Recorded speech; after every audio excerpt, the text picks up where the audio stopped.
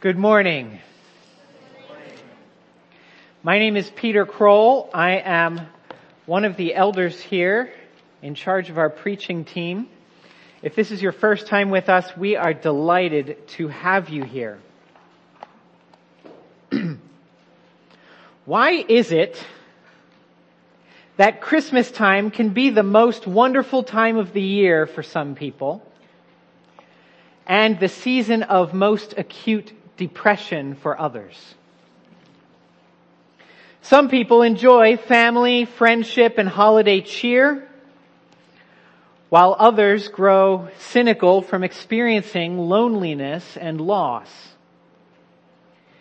In 1946, jazz singer Nat King Cole recorded one of the most famous and sentimental Christmas songs in American history. Everybody knows a turkey and some mistletoe help to make the season bright. Tiny tots with their eyes all aglow will find it hard to sleep tonight. But only 7 years later, Mr. Cole would change his tune, singing a completely different perspective on Christmas, one that I imagine will not pop up anymore on your Christmas playlist. He's the little boy that Santa Claus forgot. And goodness knows he didn't want a lot. He sent a note to Santa for some soldiers and a drum. It broke his little heart when he found Santa hadn't come. In the street, he envies all those lucky boys, then wanders home to last year's broken toys. I'm so sorry for that laddie. He hasn't got a daddy. The little boy that Santa Claus forgot.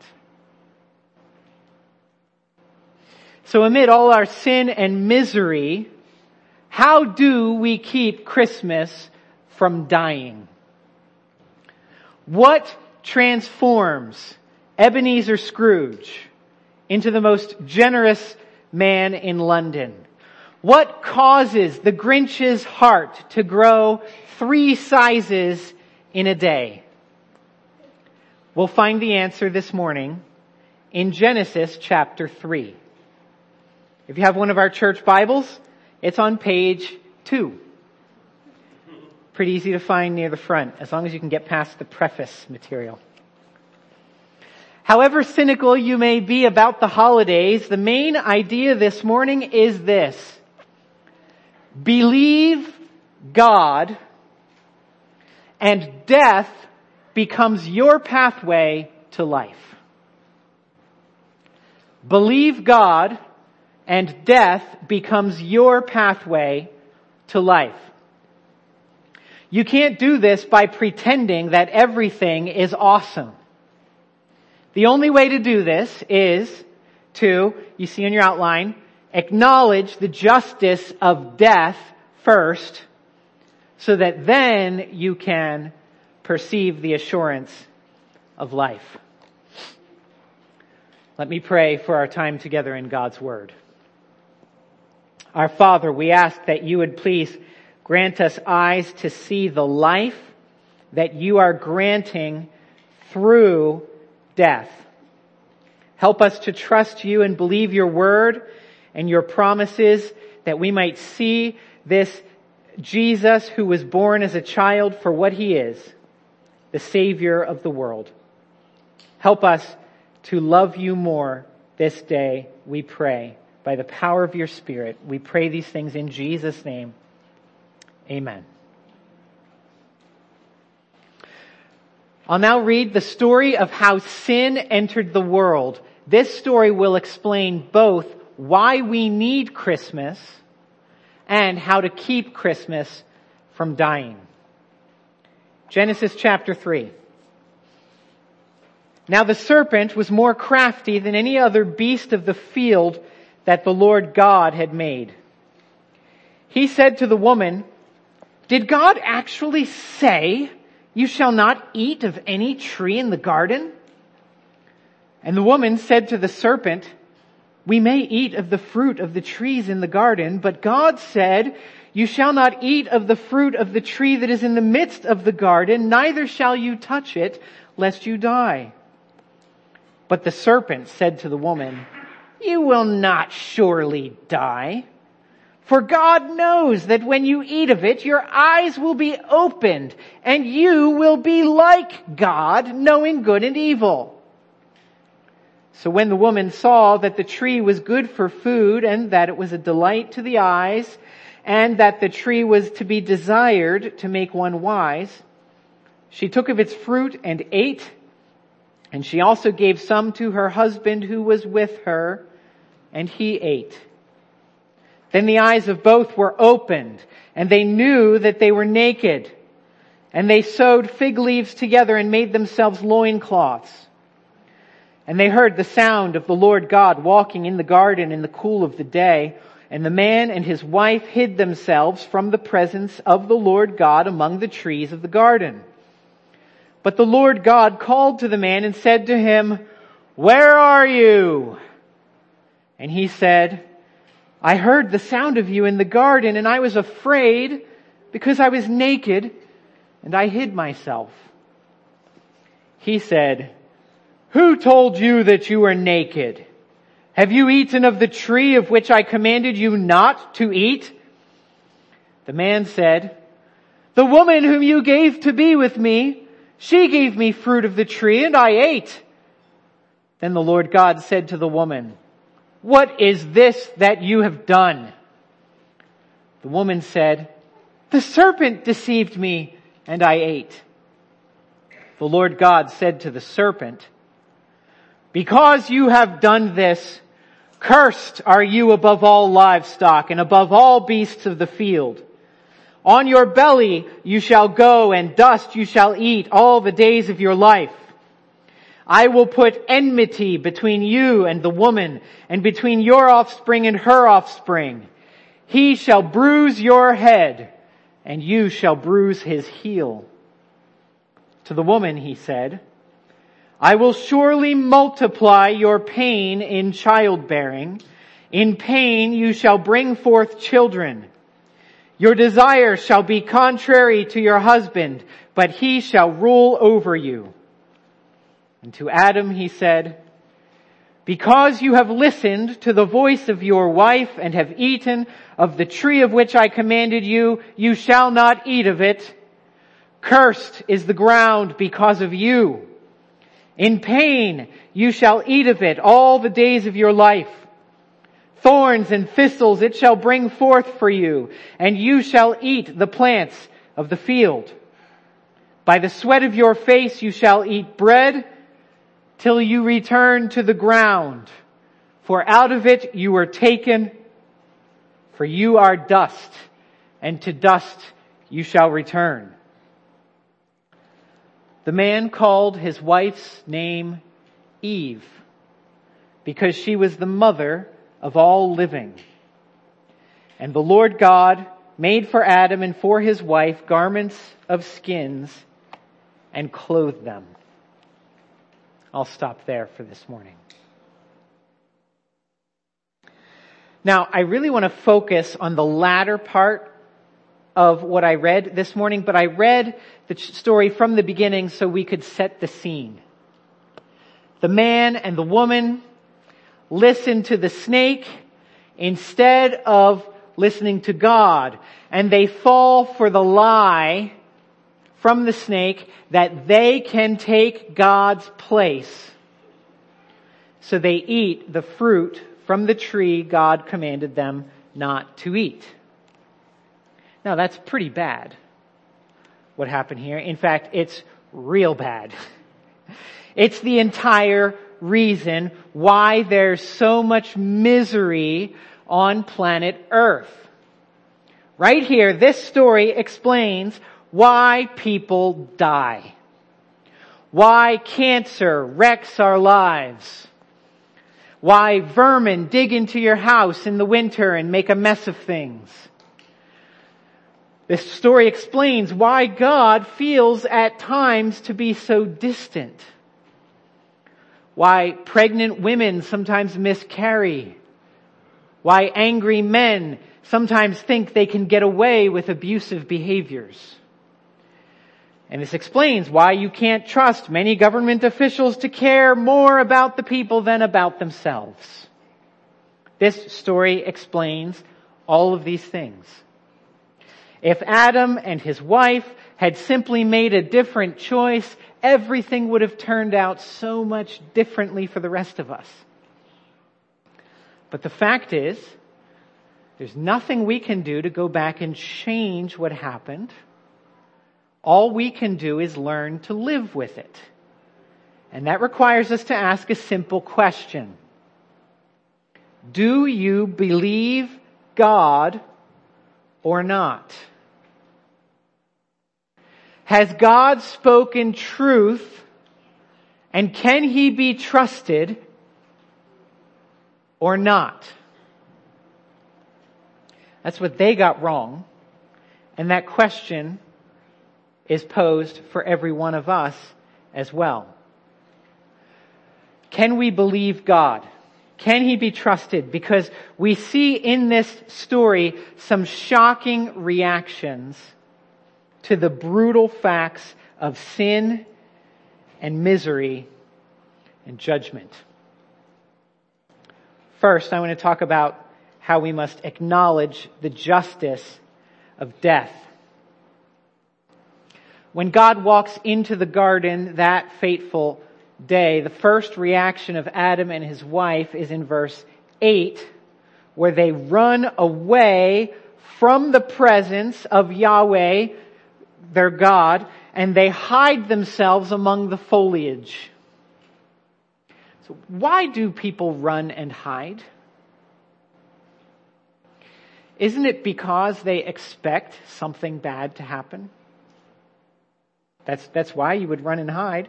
And why would those who have known God in paradise, why would they expect something bad to happen? Just because God shows up in the garden. Well, verse 10, we find out why. Adam says, I was afraid because I was naked, so I hid myself. So we ought to ask, why would being naked be something to fear? Up till now, they've been naked ever since the day they were created. But the reason is because eating of the fruit that God prohibited, that really did something to them. Verse 7, when they eat, it says the eyes of both were opened and they knew that they were naked. That doesn't mean that they were ignorant of nakedness before then. It means that the weight of it sank in. You see, before this, their nakedness was a simple reality of their immaturity and their innocence. It was a picture of such things. And now they see their nakedness in a new light. Their nakedness comes along with shame, guilt, and regret for what they've done. And so they must hide from God. They must hide from God because they know that they deserve to die. See, God had promised them before this in verse 17 of chapter 2 that in the day you eat of this tree of the knowledge of good and evil, you shall surely die. So now they've done it, and God shows up to check on them, to inspect, and like a child hiding the stolen cookie behind his back, they know the justice of what is coming for them. Now, there's a lot we can learn about how they try to blame each other and try to blame the snake for what transpired. There's lots we can draw out of this, but the story shows us at its heart a couple of sinners who cannot deny their actions, who cannot shake the guilt of their choices, and they are sinners who acknowledge God's justice in the very act of seeking to escape it. The fact that they're trying to escape it is their acknowledgement that it is just. Not only do humans acknowledge God's justice in this story, but God himself also acknowledges the justice of death in the curses he pronounces near the end. Notice in each case how the punishment that God pronounces fits the crime for each individual. You see, God had placed humanity to rule over all the creatures of the earth, but this serpent had tried to rise above his station and become the master of the man and the woman, telling them what to do, getting them to join his team. And so when God speaks to the serpent in verse 14, he curses him to be lowered onto his belly for the rest of time. And he would eat dust, which is a picture of death. Because the serpent had united with the woman against God, God now breaks up that home team in verse 15 by putting enmity, another word for hostility or conflict, between the serpent and the woman. And their respective offspring will have to fight each other for the future. The punishment fits the crime. And look at what he says to the woman in verse 16. She had tried to be master over her husband, eating of this fruit and taking charge and giving it to him. So the Lord declares in verse 16 that the battle of the sexes is now going to be a thing in human relationships. Your desire shall be contrary to your husband, but he shall rule over you. And the man had not done the job God had given him of protecting his family and guarding the garden from intruders. So God declares in verse 17 that the ground that he's supposed to rule over will now rebel against him and work against him, producing thorns and thistles.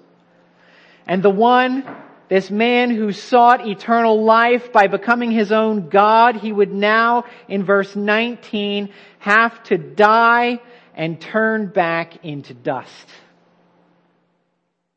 In each case, the punishment fits the crime. God declares a penalty or a punishment that suits the person's choices such that they would have to live with the consequences of their own actions. Well, how does this apply? What does this have to do with us?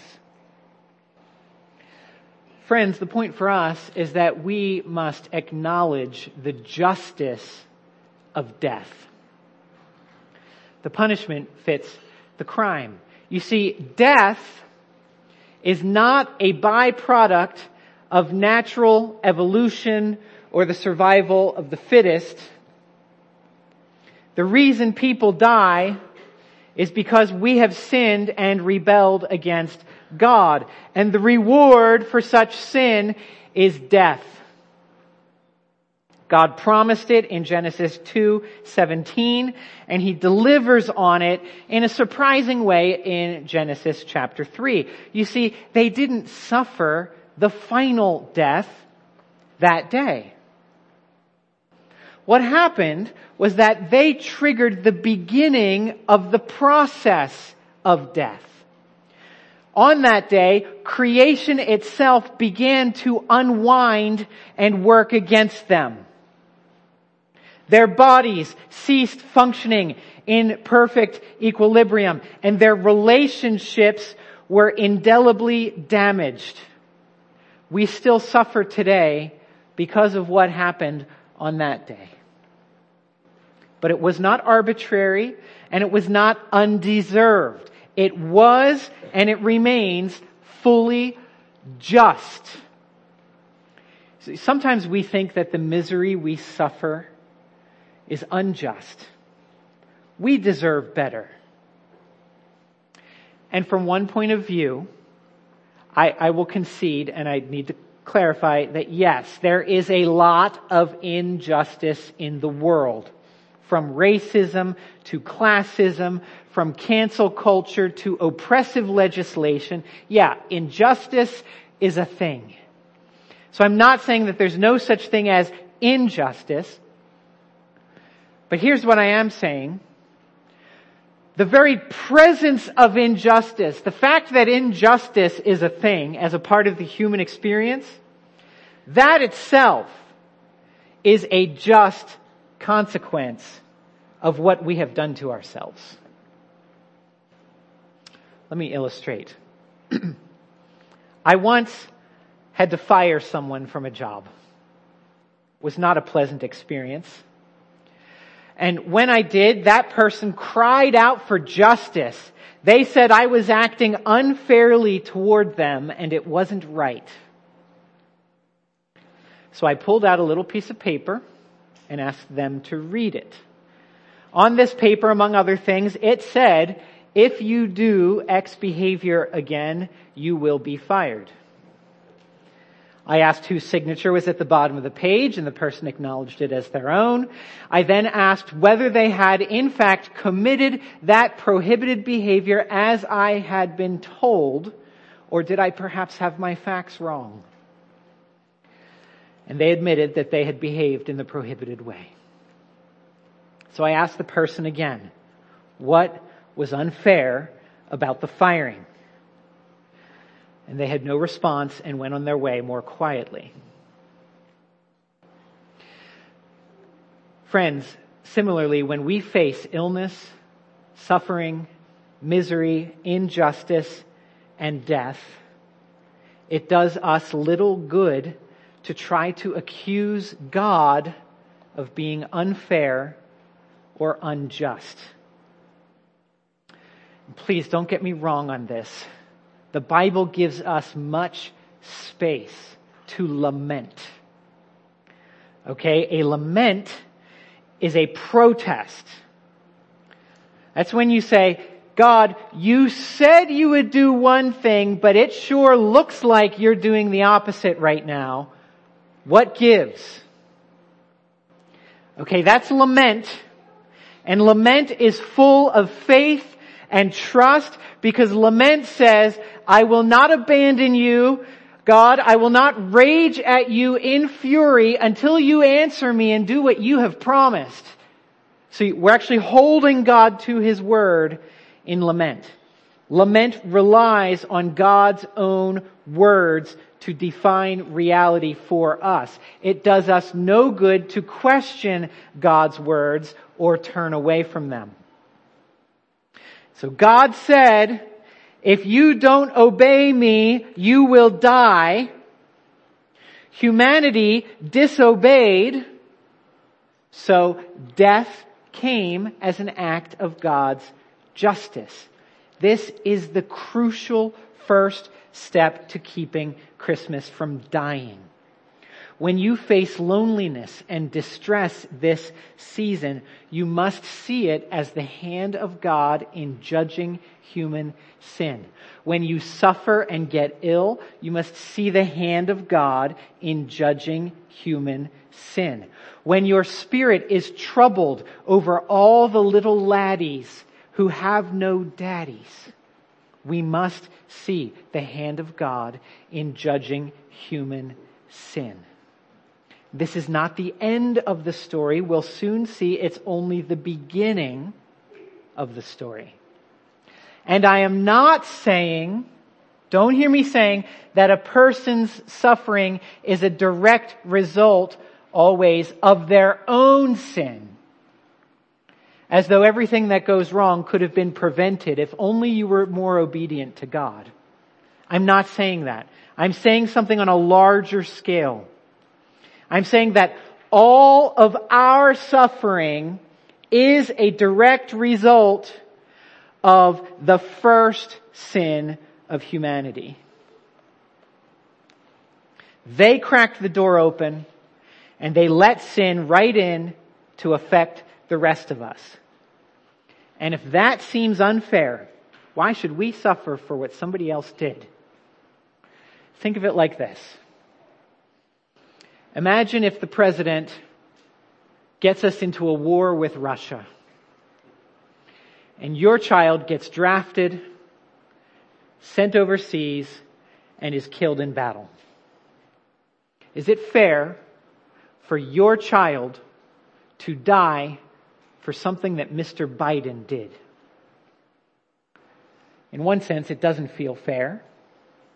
But in another sense, you know it is fair because the president represents all Americans and speaks on their behalf. So his actions impact every one of us. That's very much like the relationship between Adam's sin and its consequences for the rest of us. Because of Adam, every one of us deserves to be fatherless. Every one of us deserves to suffer. Every one of us deserves to die. God has declared it to be so. Acknowledge God's justice, and you are on the pathway to finding life. And we don't even have to blame Adam because Paul says in Romans 5, we all sinned the same way Adam did. Acknowledge that and you're on the pathway to finding life. Believe God and death becomes your pathway to life because Adam's sin and the judgment for his sin is not the end of the story. So we move on to the second point, to perceive the assurance of life. Take a closer look at how Adam responds to the justice of God. In verse 20. The man called his wife's name Eve because she was the mother of all living. Now, as you read this story, I think it's really, really important to recognize that up until this verse, her name all along, from chapter 2 up to this point, her name has been woman.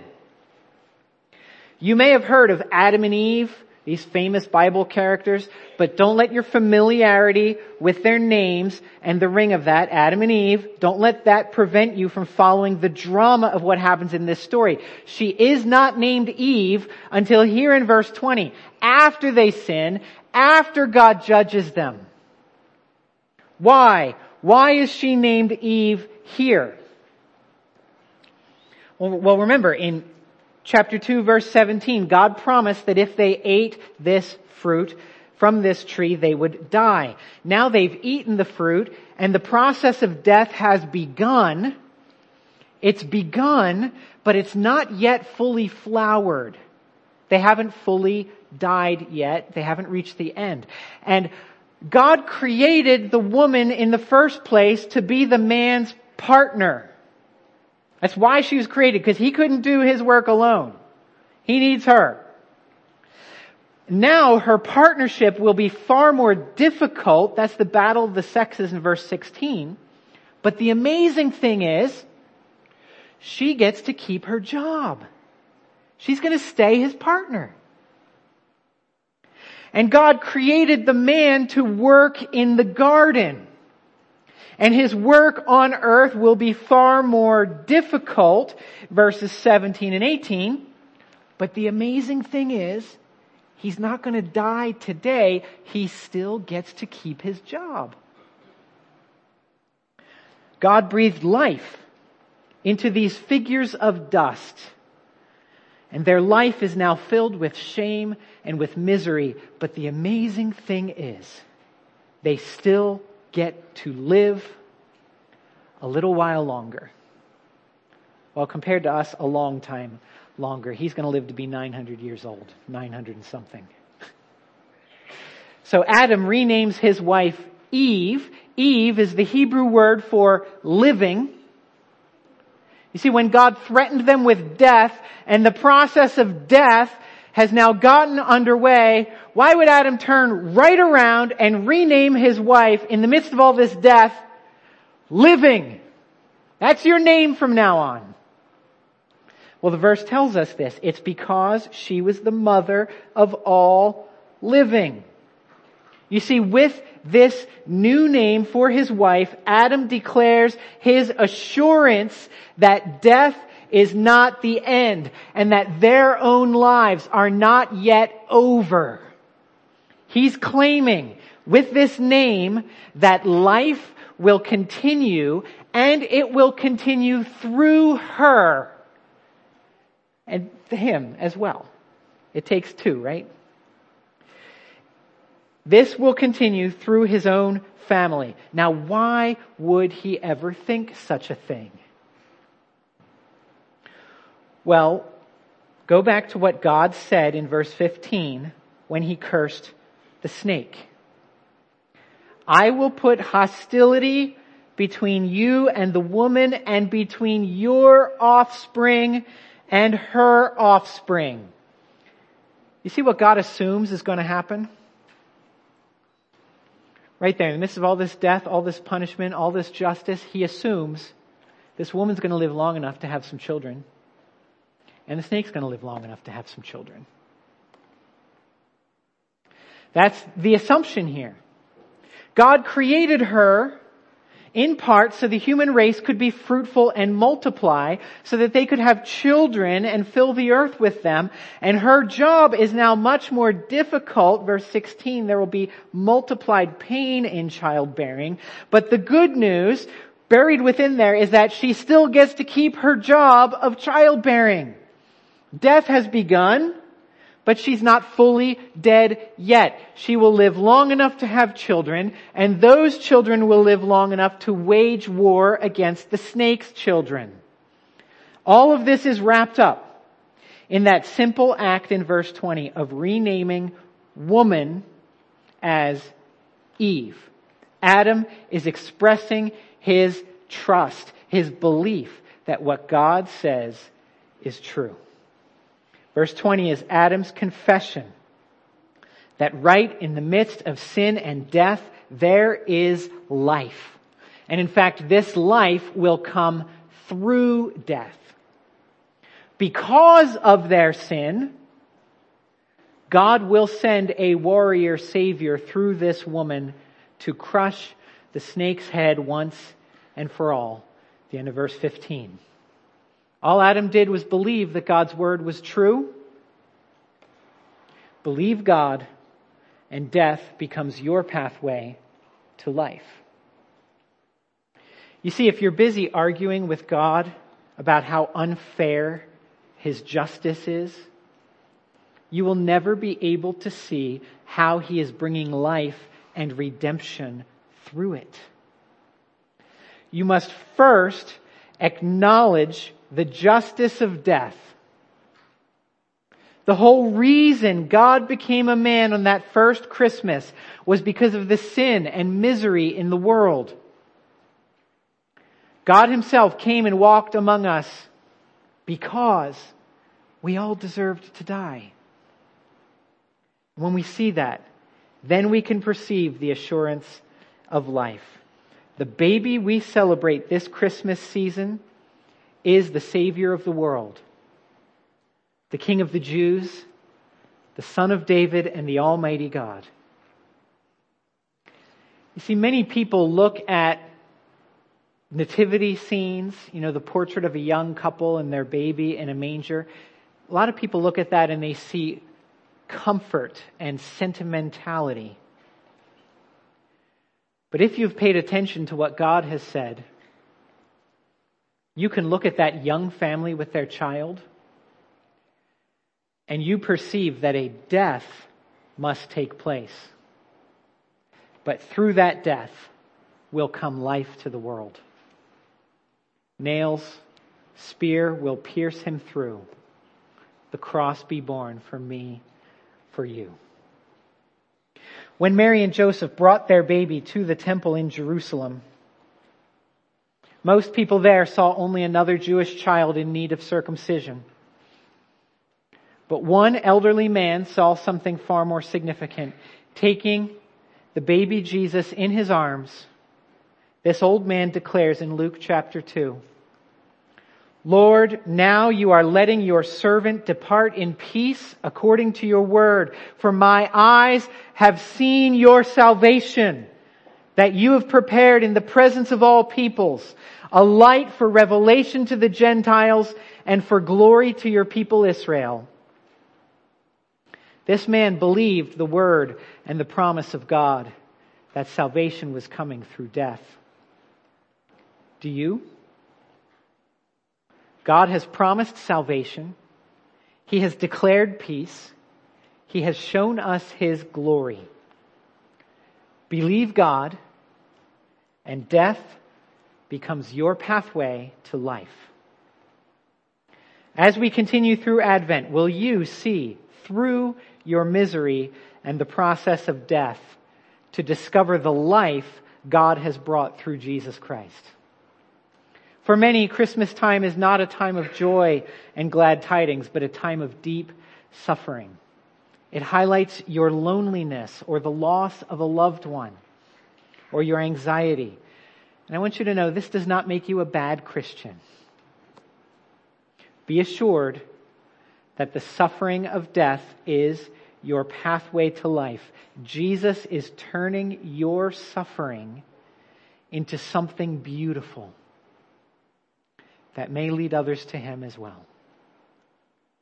And if your life is not where you wish it would be, what that means is that the Lord is present in your life and trying to get your attention.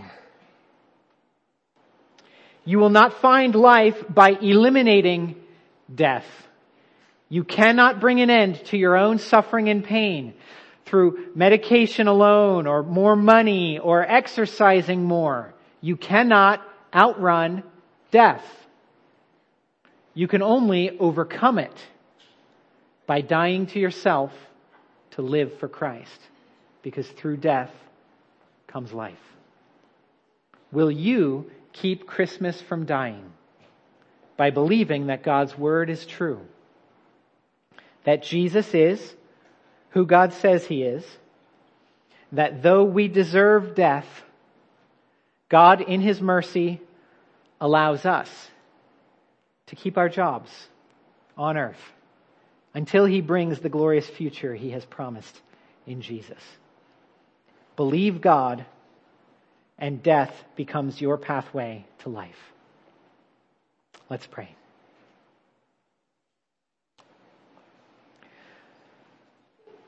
Our Father in heaven, Lord, it is challenging to grapple with these large truths of why things are the way they are, how we got into such a mess in our lives and in our world. As we look at this, help us to acknowledge the justice of your judgment on human sin, so that even as we suffer particular injustices, we recognize that the presence of injustice is in fact your justice at work. But Lord, strengthen us that we might see the life that you are bringing through it, the hope, the glorious future, the rescue that Jesus came. Help us to see the living, the life, the eternal life that you have extended, and that Jesus, you have already brought as you are reuniting heaven and earth, and you are unraveling the curse bit by bit and remaking the world. Help us to partner with you today and through this season, that we might love you and that we would believe what you have said, that Jesus, even though it doesn't feel like it or look like it at times, we trust you are the Savior, you are the King of Kings and Lord of Lords, and your kingdom will have no end. We pray all of this in Jesus' name. Amen. This morning we celebrate the Lord's Supper, which is perhaps the best picture we could have of life coming through death.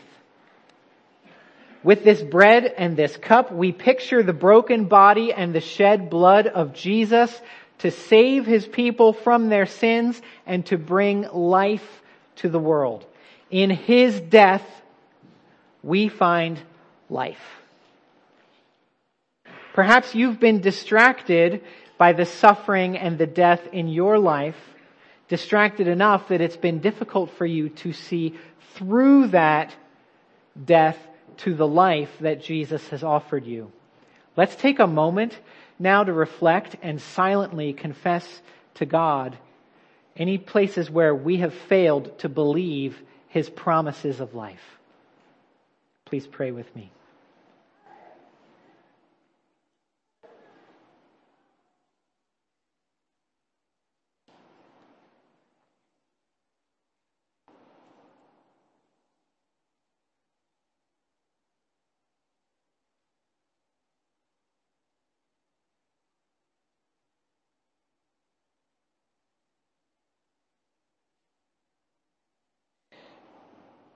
Thank you, Father, for granting us your Spirit. Please open our eyes that we might see Jesus as the light of the world, the one who did not come to condemn, but He came to rescue. We pray in Jesus' name. Amen.